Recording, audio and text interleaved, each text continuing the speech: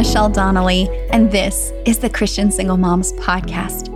I believe that every single mom can discover a life of peace, power, and purpose, and that you can do it right through the things that God is carrying you through in your season as a single mom. Here we talk about all of the things that matter to a single mom, but most of all, I hope you found a place where you feel like you belong. Let's get started. I'm so glad that you could be with me today. I'm your host, Michelle Donnelly. When it comes to healing from brokenness, one of the things that is so overwhelming is the ever presence of our feelings and maybe not knowing always what to do with them or what they're trying to point out to us. I'm joined in this conversation by Jessica Hottle. And Jessica is here to help us to understand what our feelings are trying to do for us and how we can practically start to work through them so that we can not only experience emotional healing in the present, but step into spiritual transformation for the future. Something I've learned in my season as a single mom is that loneliness actually does not have that much to do with being alone. Hurt from our relationships in the past causes us stress around relationships in the present. And the ways that we have learned to deal with that stress can help us to feel safe, but actually keep us away from the meaningful relationships that we desire. To start to unravel this, to identify your stress style and discover the pathway to healing, you can take our quiz called What's Your Stress Style? And you'll find a link for that down in the show notes. I know that many of us have grown up with either a teaching or an idea that our emotions are somehow bad and that having them makes us less spiritual in some way. But what I think is so wonderful about Jessica's approach here is the fact that a lot of healing can begin when we recognize that God created those feelings and that we can experience Him through them and through the healing that He would bring. Here is my conversation with Jessica Hottle.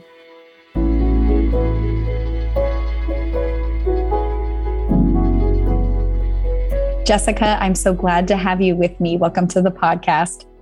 Thank you so much for having me. I am honored to be here. Jessica, our emotions sometimes, I know for me anyway, feel like sometimes they are running the show. It feels to me sometimes that they're constantly popping up and sometimes at really inopportune moments. And that the process of trying to manage them can be so overwhelming.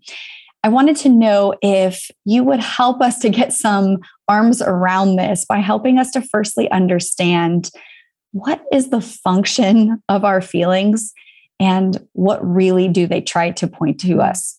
Yeah, I think sometimes we get overwhelmed by our feelings because we feel like we shouldn't have them. And so what we're doing is everything that comes, we're just trying to shove it away because we've been told they're not true or they're not good and we need to ignore them and they're not the guide. And all of those, well, some of those are true. You know, our feelings are not supposed to be the guide in our life. But what happens is we hear something like that and we go, well, I shouldn't be angry. I shouldn't be sad. But to deny the experience is also to deny the feeling. And so if you deny the feeling, then you're also denying the experience that you went through. And so I think that's why we get overwhelmed is because there is this time that we have that they begin to pile on and we think that we're ignoring them, but they're just getting buried alive and they're showing up in other ways. And so I wrote a whole chapter in my book, Face Off With Your Feelings, about understanding feelings and emotions.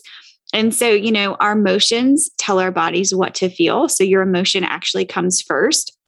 And typically you're not even aware of it, meaning it might be a response. You might say something quickly out of anger. So then afterwards, you're like, why did I even say that? I didn't mean it.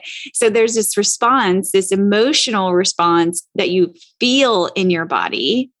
And then it comes out into the feeling expressed. So you feel it in your body first, meaning you might feel that heart racing, palms start to sweat. Maybe you want to shut down, your shoulders start to hunch over, your head goes down. So your body responds, and then you begin to feel it. And so for me, understanding the difference, because they're often interchanged, is understanding that we feel a lot longer than we experience the emotion. The emotion chemically in our body lasts about 6 seconds, I believe. But then after that, we're choosing to continue to feel that way.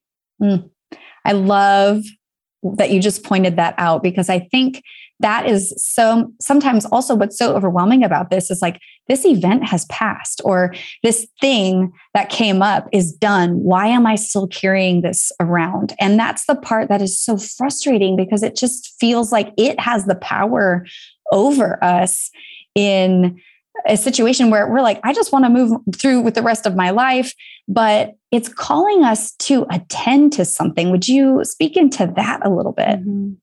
Yeah, I was the girl that really had the emotional roller coaster, because a lot of my past was based on emotional and physical abuse. And so I saw the physical side and I saw the emotional, which is the manipulation, the not feeling good enough. And when you're a child and even teenage years, you don't look to your caregivers as people that are bad, because if you do, then you'll feel alone and isolated and abandoned. So you look to yourself as though you're the one that's doing wrong, right? Because you just don't want to believe that these people that are taking care of you are not good.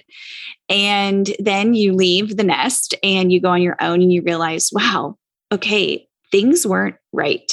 And so for me, I really had to begin to understand that my feelings were meant to be felt, but not to be the lead. So I always like to say that they have a seat at the table, but they're not the centerpiece. Yeah. Right. Like they're welcome to the table, but they can't be the centerpiece.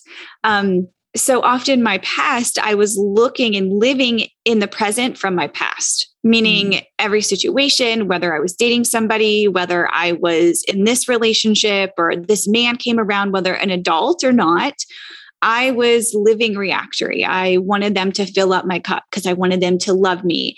And I didn't know those things. And so when we have these feelings, when we feel like we can't let go of somebody, or we feel like we have to continue to show up and feel good enough and be in this performance, it's telling us something. And so I always say it's an invitation to go to the Lord to heal when we have these feelings that come up that keep us in a loop, that keep us almost addicted to other people's approval, that keep us kind of, I like to say, chained down to something or someone.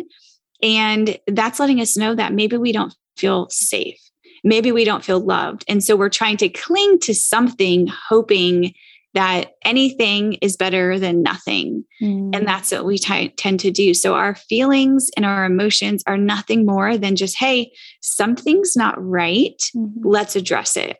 You're angry. What made you angry? Yes, this person said this, or this person did this, but that's also something, maybe there's something deeper. That's a root issue that you're trying to solve with just putting a Band-Aid on it or changing a behavior. I think that's powerful, pointing to the fact that you are taking things from the past and pulling them into the future, or the present rather. And I think what is interesting about that is, as kids, we don't have a whole lot of agency. We can't speak up for ourselves, right? And we don't even know what we don't know. So we don't always know that what we're experiencing is not God's design, right? And so, as you said, we may blame ourselves, but then we create this construction of ourselves and the world and how we're moving through it, and it's faulty. And so then, as we continue to move into the present, we're working off of this structure, this story, really, this narrative that it doesn't fit.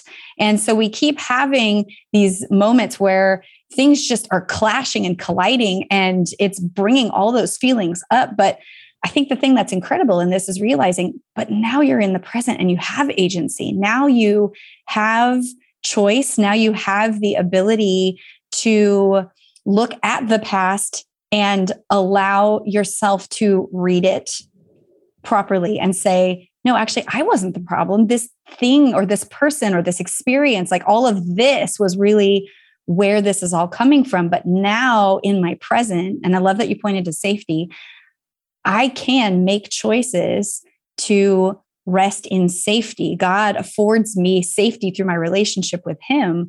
And I can form my identity and my way of moving through the world by living through that. And now I have that choice. But there's a lot of things I think that have to happen sometimes that pull that to the forefront, because that's not always so obvious. It's just that feeling. It's just that, and then, if we're not adept at understanding our feelings or feeling our feelings even, then knowing that we have the ability to even make that choice in the first place it doesn't seem so available to us. Mm-hmm. Yeah, I think something that's important too, what I used to always do is I was just waiting for safety. I was waiting for somebody to make it okay for me, whether it was emotional, whether it was feeling loved, whether it was, again, safety. And we search for people. And then again, it's like these people keep letting us down. Yeah. And then we get to a point where we get so hardened in the heart that we say we love God, but we don't let him love on us. And then we want to trust people, but we really don't, because they're just going to let us down again. And so we have this very, I don't want to say pessimistic, but it's this narrative that we believe about God and people because of past pain, even though this present person could be showing you every sign of safety. You wouldn't see it because all you're looking for and waiting for them is to leave and abandon. That's so important that you just said that too, because this is where we're disconnected from God then, in that sense. We're disconnected from people who are safe because we've learned a vigilance behavior, whether that is, I can't trust anybody, or I'm not lovable, so nobody really could see me. There's some version of those stories that are in there.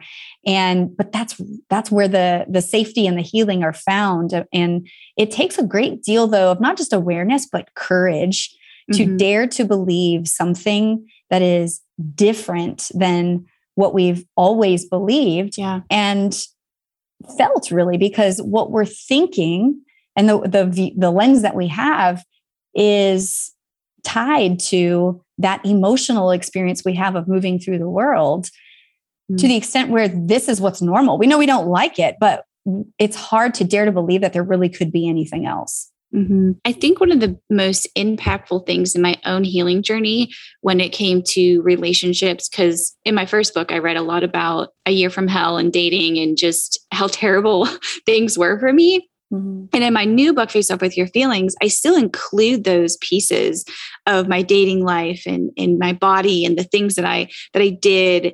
But I think that for me, it was to stop blaming. Especially when I was single, I would just say things like, well, man, it's just, there's no good guys out there. There's no good guys out there. And I would just have these kind of narratives that I would repeat. And what would happen is I would just blame every guy. I would blame every situation on something and someone else.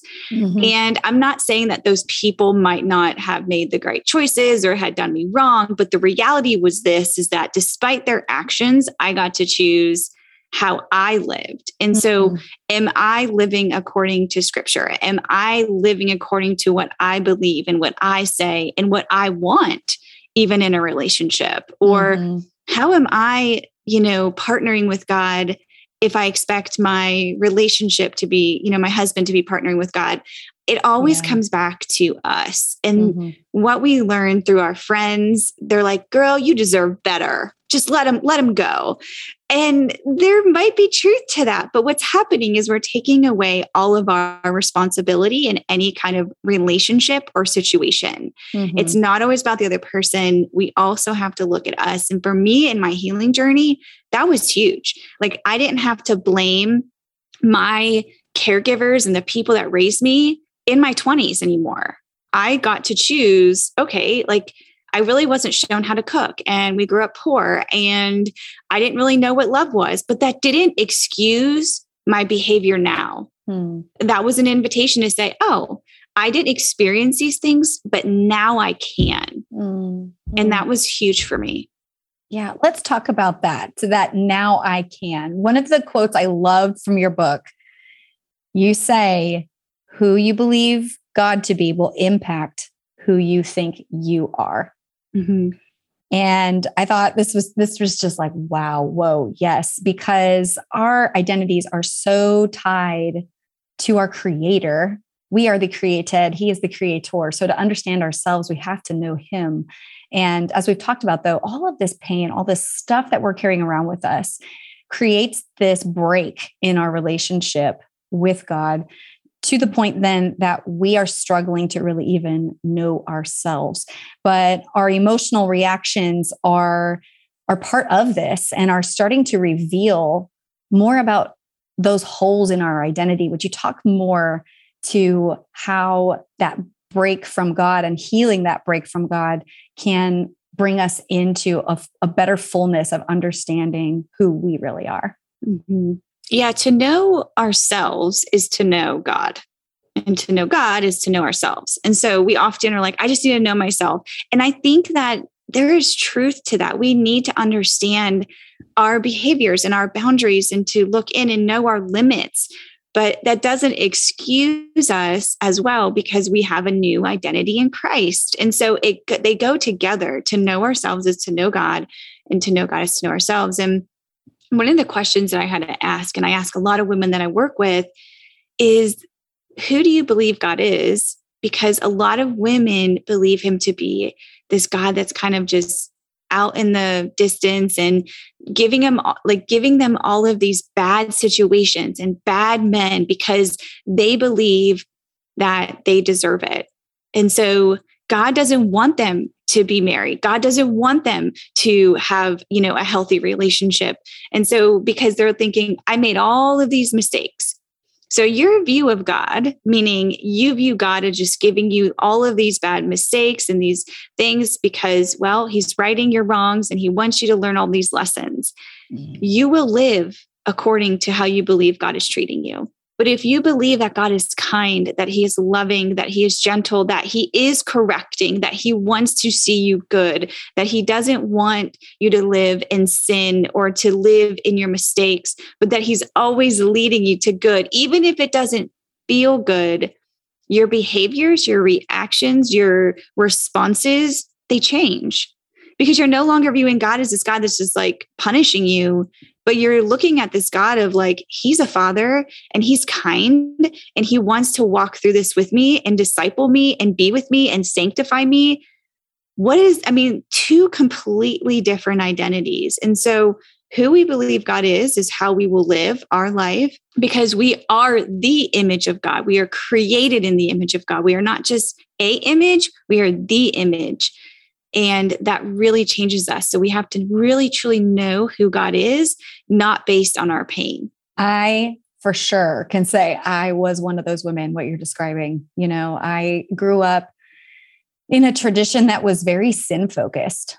And it was very much on the works of trying to, make God pleased with you, and made God seem very punitive.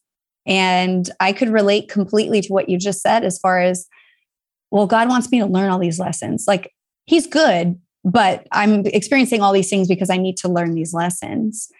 And it took me so long to even just stop thinking that, like, beyond, okay, then how do you replace it with something else, which we'll talk about in a second. But beyond that, it was like, how do I stop believing that he's this way, Because that is what my identity is based on: my performing, my doing, my going, my achieving. Everything that I know myself to be is based on this police officer punitive version of God. So if I stop believing that, then I also now have to shift the reality of who I am and everything I based my worth on. So now no longer is performance something that I should see as a good quality. I should see it as something that is holding me back from the life that God has for me, holding me back from the person that he's created me to be. And there's a dying that's in that. There is, and it can be glorious. It can be somewhat like, whoo, I don't have to do that anymore. But the feelings, again, we go back to the feelings are still there. Then when you've gotten used to people pleasing or, whatever it is to get through things, to manage that emotion, now it's like fair game. The emotions are all, flying at you, and you don't know who you are and you don't know who God is, but but he is so kind. And I think I love that you just, that is the word right there, like in the midst of what becomes then this sort of chaotic breaking down moment.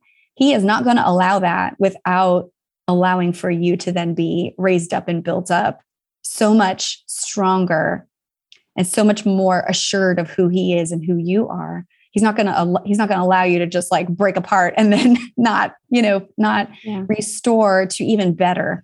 Mm-hmm. But getting to that space of like, okay, well, how do I correct these thoughts then? Who is God really? Would you talk more about your experience with that? Mm-hmm. Yeah, I say those things because I write about them in my book as well, because I have their feelings about just dealing with, a lot of it was even sickness for me and believing, that what I was experiencing was what he wanted me to experience because he was teaching me a lesson. And again, so I say that because I have lived through that.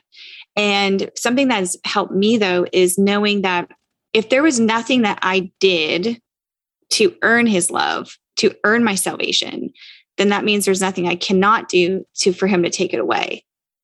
And so it kind of takes this works performance out, because I'm like, well, it doesn't matter what I do or don't do because we live under grace. But then again, it's, well, you don't just have the freedom to sin. Mm-hmm. We're free from sin, but not mm-hmm. free to sin. And I think the works mentality comes from the pain that we've experienced on this earth, because we think that whether you've been abandoned or rejected or anything, you kind of feel like you have to keep working your way into love. And mm-hmm. I think there's so many layers to this. It's redefining what love is. Maybe you've been, shown that love is abuse and it's physical and it's manipulation and it's transactional. And so that was me. Again, if somebody did something for me, it was, well, later on, they're going to take that out and they're going to say, well, I did this for you, so you need to do this for me. Mm-hmm. So I get all of that. Like I get it and I'm with you. But then there's this other side again that says, well, what is love? And what does it look like? And so we will experience this in community and in the church, but there is no quick answer to this. There's no 5-step this. There's steps that we can help to manage our emotions and be aware of them. But when we think about renewing our mind, it's present, meaning it's constantly happening.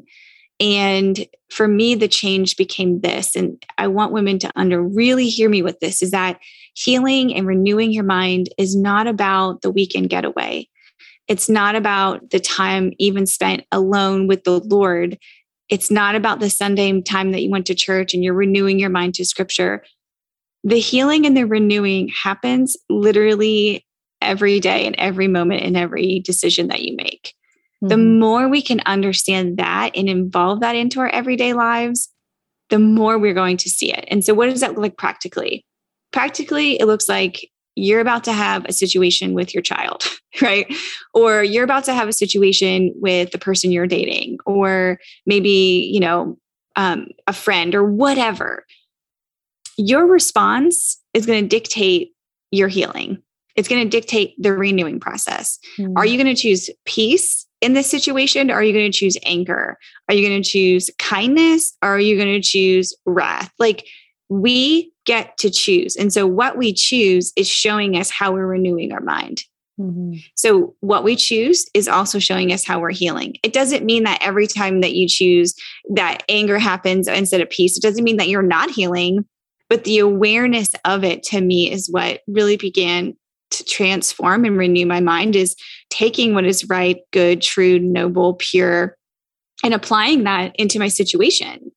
How am I reacting to the situation? How am I treating this person? How am I speaking to this person? Because that is renewing. I'm going to choose kindness for this person, even though they treated me this way.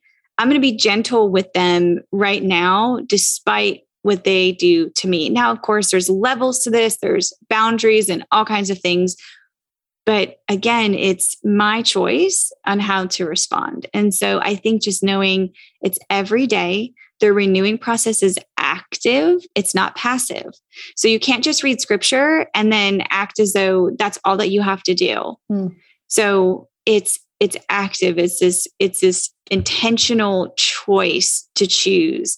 It's not just passive. So I don't know if that answers your question, but That's doing the work right there, right? That's doing the work. And again, it's like, well, we shouldn't be working. And so I was going to say too, is like works has its place. Faith and works go together, right? Mm-hmm. But it's the works when it becomes an idol to receive love that it becomes that, I don't even want to say a sin, but that unhealthy. Mm-hmm. Yeah, it's disordered at that point. It's not in its correct place. Yeah.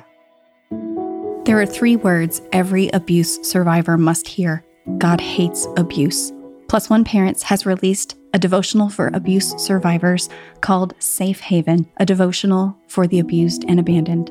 Safe Haven is a biblically based guide to abuse, giving you the tools that you need to identify it, respond to it, and heal from it.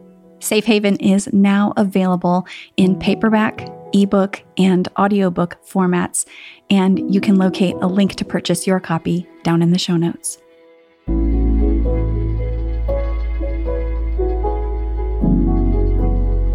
Now, you talked about, though, our feelings, for example, they have a seat at the table, right? Yeah. So our feelings are a part of our relationship with God, a part of how we're moving through the world. It's part of how we are working through this. And I think what I just grabbed out of what you said is that doing the work and these choices that we have and how we choose to respond and all that kind of stuff, that's the experiential part. That's the part that is applied. That's the stuff that I am reading in the Word and how I'm connecting the dots. As far as that portion, though, where we are having the mind renewed through the Word to put our feelings at the right spot at the table, can you talk a little bit about that interplay there of our thoughts beginning to be transformed, firstly, though, by our time in the Word? Mm-hmm. Yeah. Something I like to ask, I always challenge women, I call it the 5-second face-off challenge, but really is when our emotions are there and you're ready to react, is saying, is this going to help? Is this going to hinder? Or is it going to hurt? And that lets you know where you're at in your emotions, right? It's these feelings. And so we want this clear answer of where they should be and where they are. They're at the table. What do we do with them? And I think for me, it depends on the situation. And it's so variable of, do I even need to say anything right now?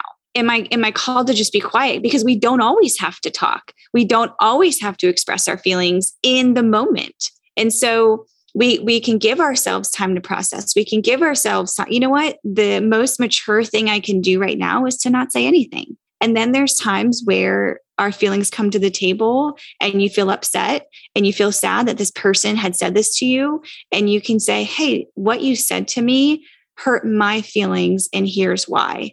And so again, it's what situation are we in and what is the most kind way to respond? If you just think of it that way, is this going to help? Is this going to hurt? Or is this going to hinder? And that helps give your feelings a gauge of where you are. Are they the centerpiece? Or are they just on the table? Because you can have feelings about something, but still speak something different, right? Mm-hmm, that person made you angry, but you don't have to respond in anger. Mm-hmm. Yeah. One of the things that I found so helpful for me is I do have, my feelings are at the forefront. Like I feel them all the time. They're always there. They're constantly with me, for better or for worse. Right.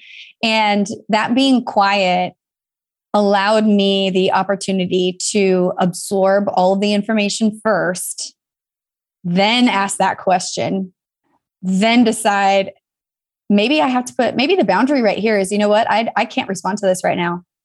I'll come back to you, Yeah.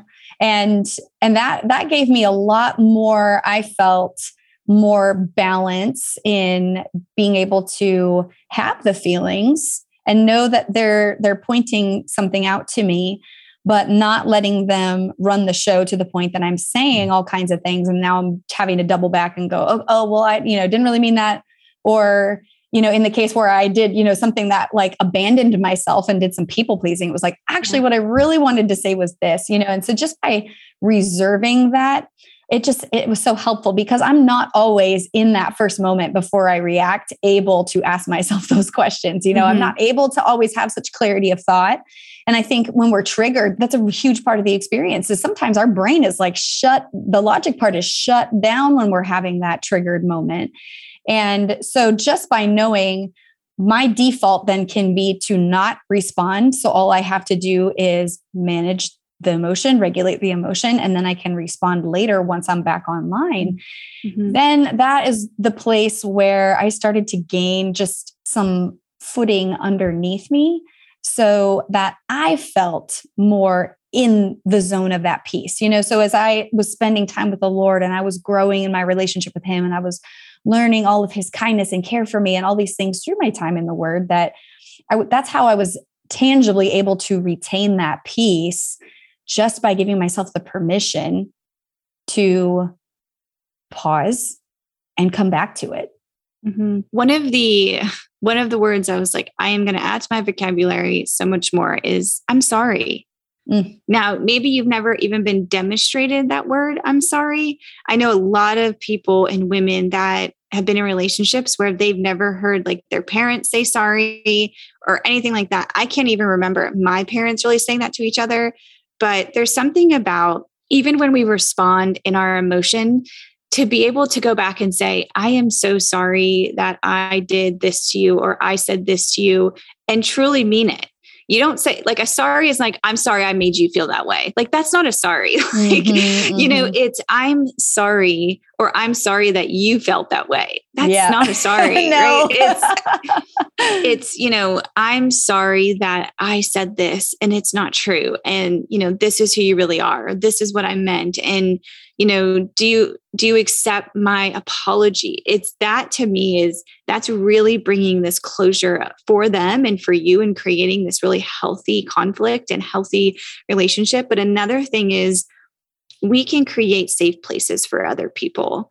If you've never had a safe place for feelings, you can be a safe place for somebody else. And so for me, it's not trying to fix them, not trying to change them, because we want to do that. At least I know I do. When people come to me, I'm like, how can I fix you? And how can I change you for the good? And I mean it with like sincerity. The best of intentions, right?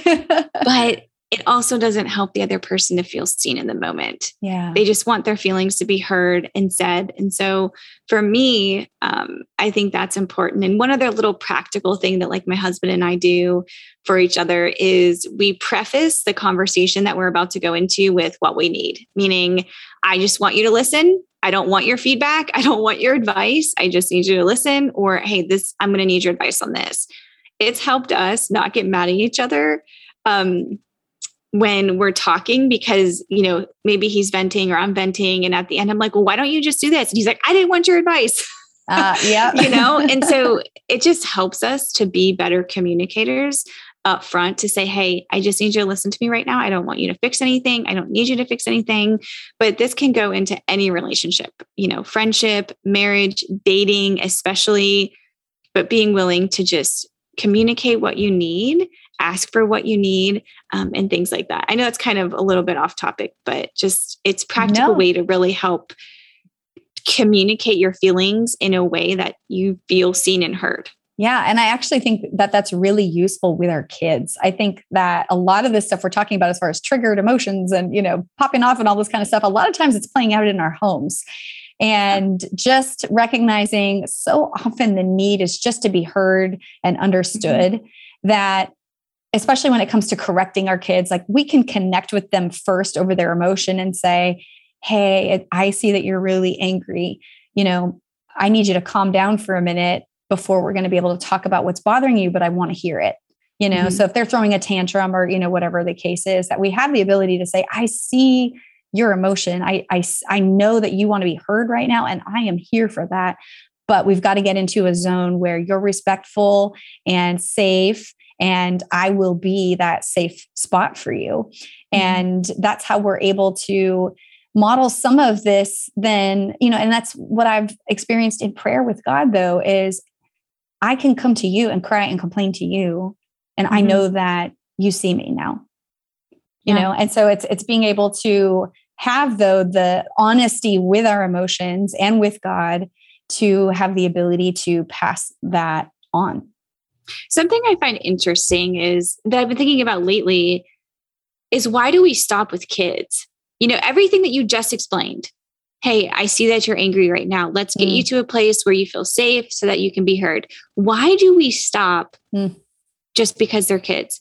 Why don't we take that into teenager? Why aren't we taking that into our friendships and relationships? Why aren't we saying to the adults the same thing that the children, because most of us have wounded childhood experiences. Yeah. Why are we not helping as adults, other women to repair and men to repair? Yeah. I just think it's something that's we can do that's so practical that we need as adults. I mean, I know if somebody came to me and was like, listen, I see that you're angry. I just want you to be heard. What is it that you need? Right. I mean, think about the change that we would have if we continued that into adulthood.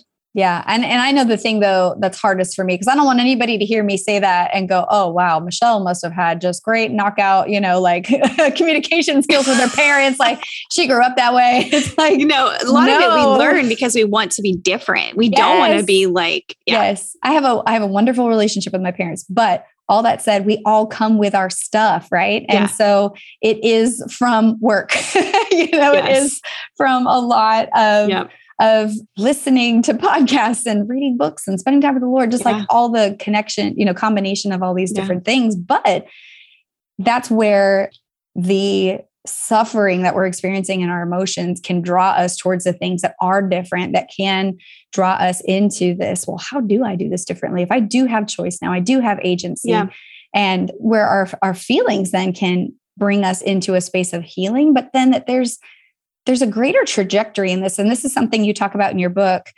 but that this is the transformation that's occurring now, that God is turning us into a different creation. We're a new creation as we are embracing more and more who He really is, who we really are, and where He's taking us to. Would you talk more about how, we can see now where working through our emotions is just one piece of this greater spiritual transformation that we're going through? Mm-hmm. Yeah. Something I talk about in the book is without spiritual transformation, we only have behavior modification, meaning we're just adapting to who we're around and we're trying to, do what they've asked us to do. Or, maybe we're just trying to check things off of our to-do list and we're getting all the cute planners and we're getting, the charts set up, and we're trying to fix our outer world, or we're trying to fix our inner world through our outer world. And meaning if I could change my body, I would feel more confident. If I could get in a relationship, then I would feel like I'm loved. And, all of these things that if we could just externally have something, then we would be internally free or confident or full. Mm-hmm. And it's such a lie from the enemy. It's so deceiving because it sounds so good. If I just had this problem solved, then I would be great. And the reality is that if you've never actually addressed the loving part, the loneliness part, the wanting other people to do things, or the busy part, or the hustle part of your heart, it ain't going to matter what you do, because you haven't spiritually transformed on the inside, because God works from the inside out. Yeah. He mentions the heart. I don't even know how many times in the Bible. It's like some couple hundred or so times. So our heart posture matters, of how we're handling this, what we're holding onto. And I'm not saying it like it's so easy. I know it's not.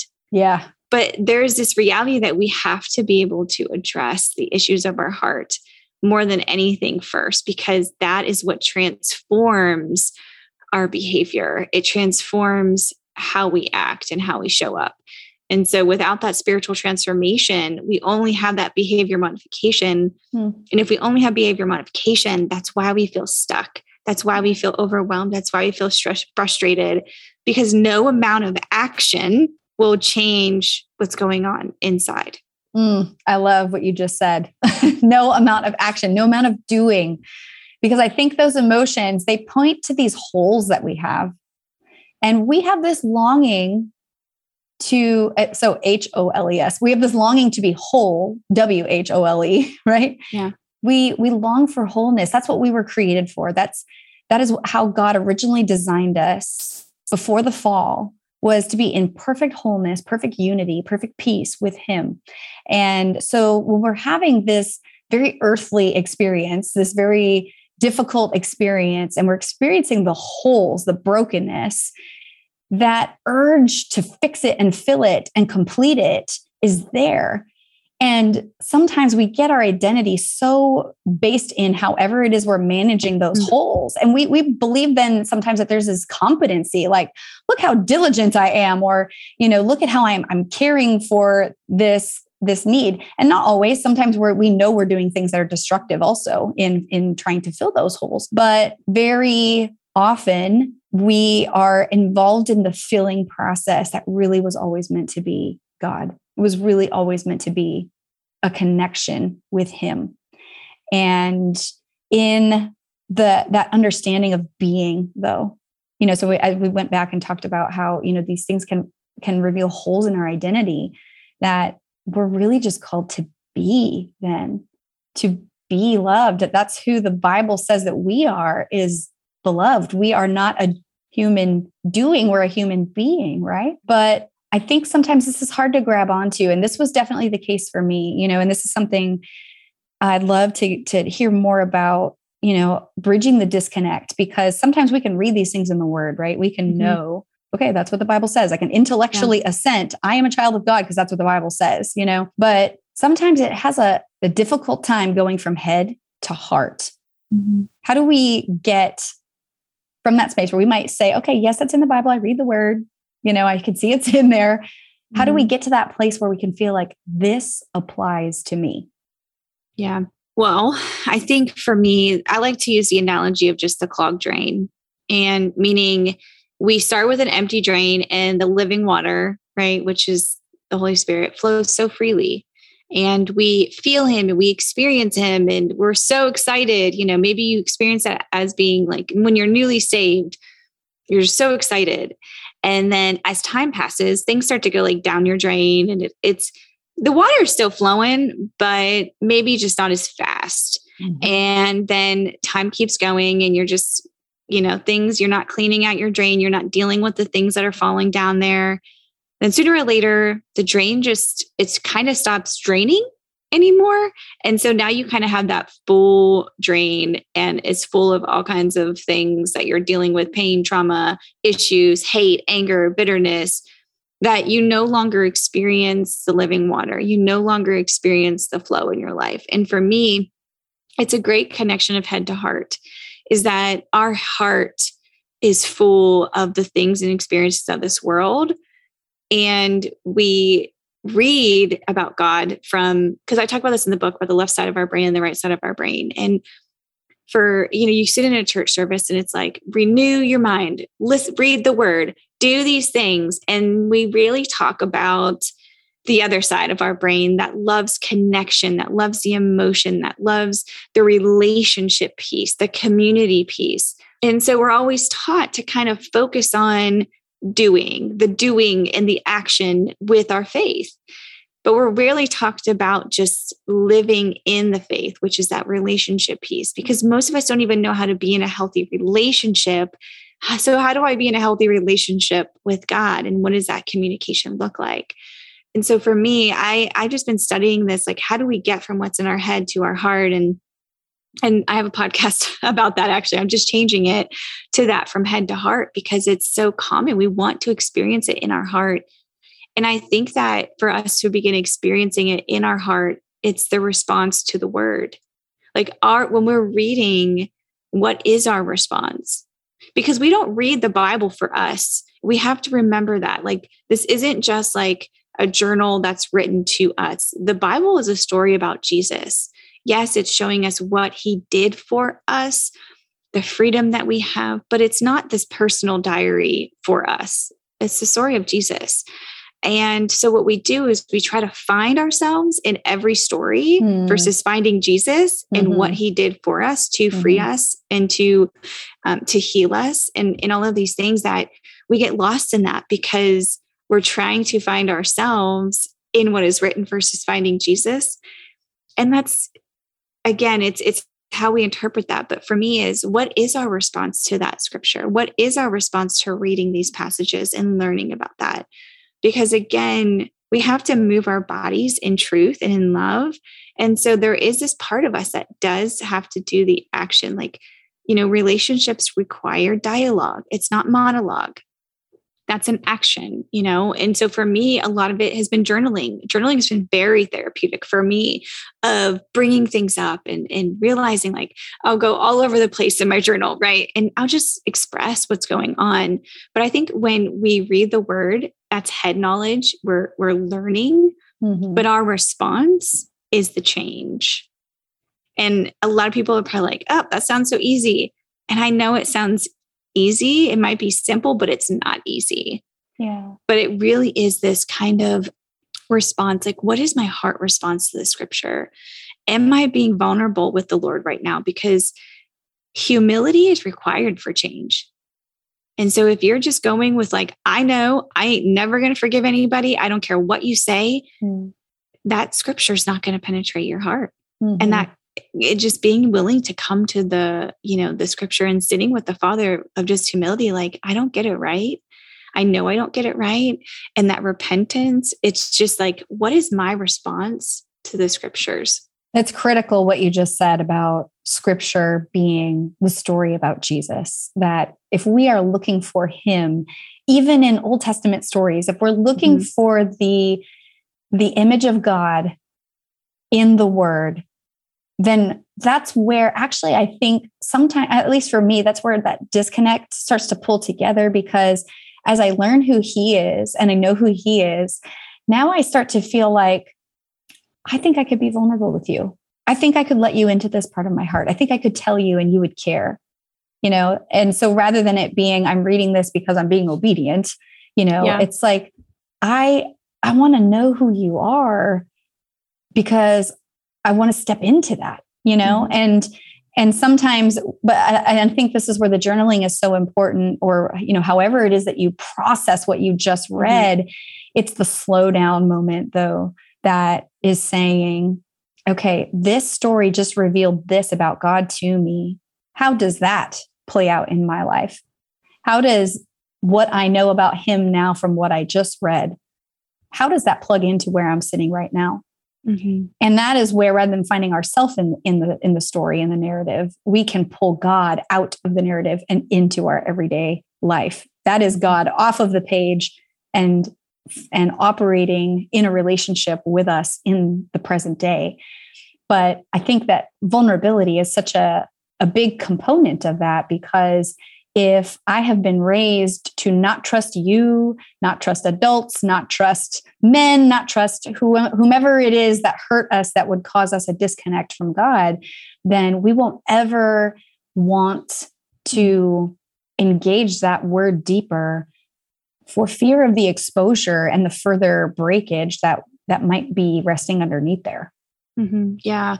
I talk about in my book, really the safety with the Lord, like how he's a safe place to land, and safety comes with trust. So we trust and then we feel safe with that person.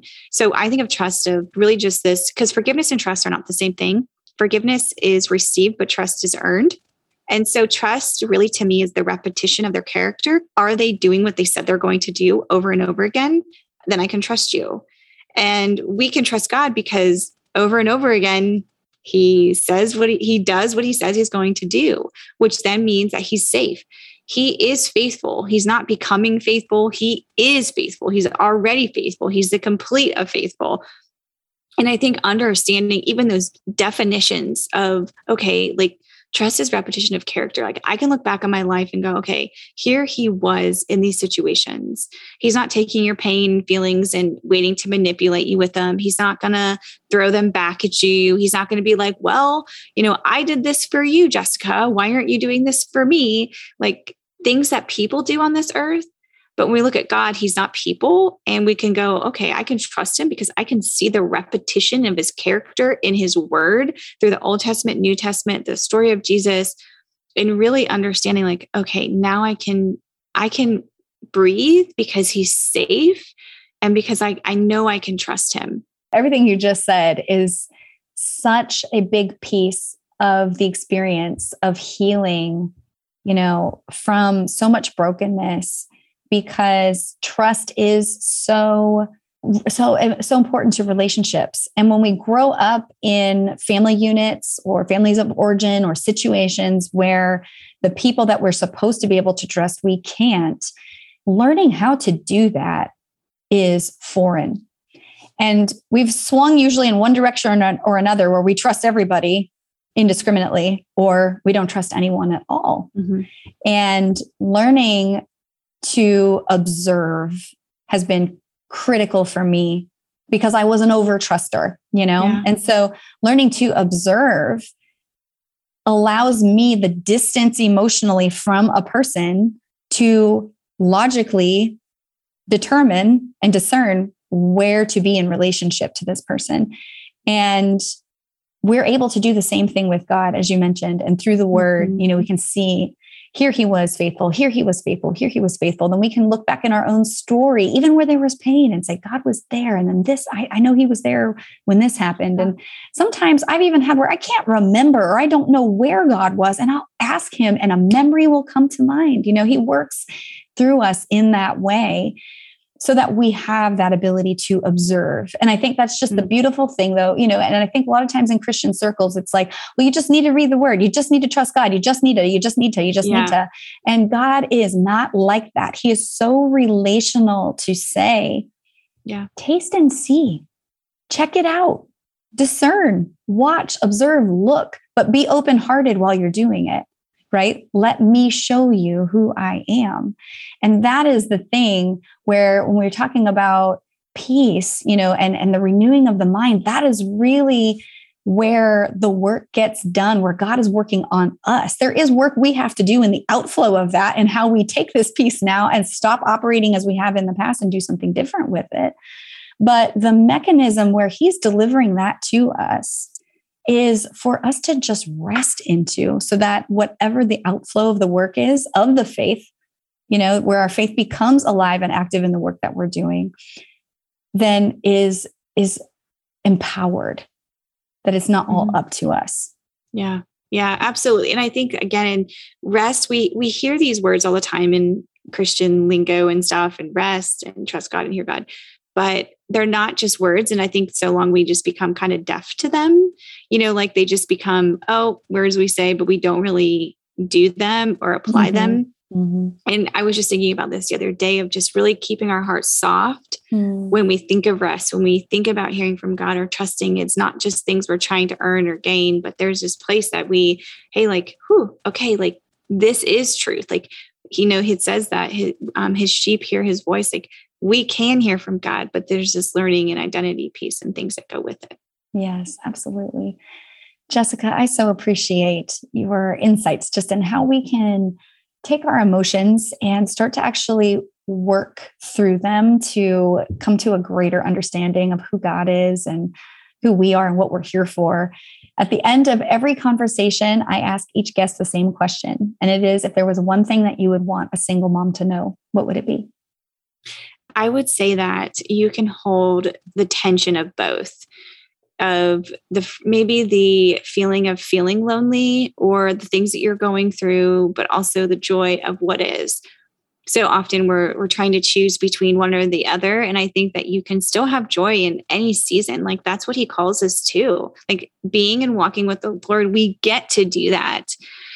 Neither one's off the table, but just make sure, again, one's the centerpiece and one's on the table. And I think, again, that's very freeing, is that you can hold both at the same time versus choosing and knowing. And so there's this confidence that comes in the Lord of like, I know what the Lord has for me, and believing that and standing on it, regardless if you see, feel, touch, can hear it or not, but also knowing that the enemy will come through loneliness and deceit and try to convince you of all these other things. So I think for me, just encouraging you of like, hey, don't have to choose. Go to God with your feelings and know that they can both be on the table. That is so, so good. Thank you. Jessica, will you tell listeners about your resources and how they can follow you? Yeah, of course. I have a podcast as well, From Head to Heart. You can get my book at jessicahottle.com or Amazon. And I typically like to hang out on Instagram at Jessica Hottle. Awesome. And I will include links in the show notes for the listeners. But thank you so much for spending time with me today. Thank you so much for having me. If you enjoyed this episode, I'd also recommend episode 103, The Path Out of Loneliness with Dr. Mark Mayfield. You might also want to listen to episode 79, Are You Really Okay? How Getting Honest with Yourself Unlocks Hope and Wholeness with Deborah Fileta. We'd love to invite you to get involved with the Plus One Parents community. You can join us on Facebook or Instagram at +1.parents. And on Facebook, you can join our private Facebook group, Beloved Collective. Also, at +1parents.org, we are constantly adding new resources related to all of the topics that we cover here on the Christian Single Moms podcast. That's everything from parenting to dating to spiritual and emotional well-being. If you'd like to stay up to date on the new resources as we release them, you can join our mailing list there as well at +1parents.org. I'm so grateful that you're a part of this community and that you were able to join me for this episode today. I pray always that you would know that you are seen and you are beloved.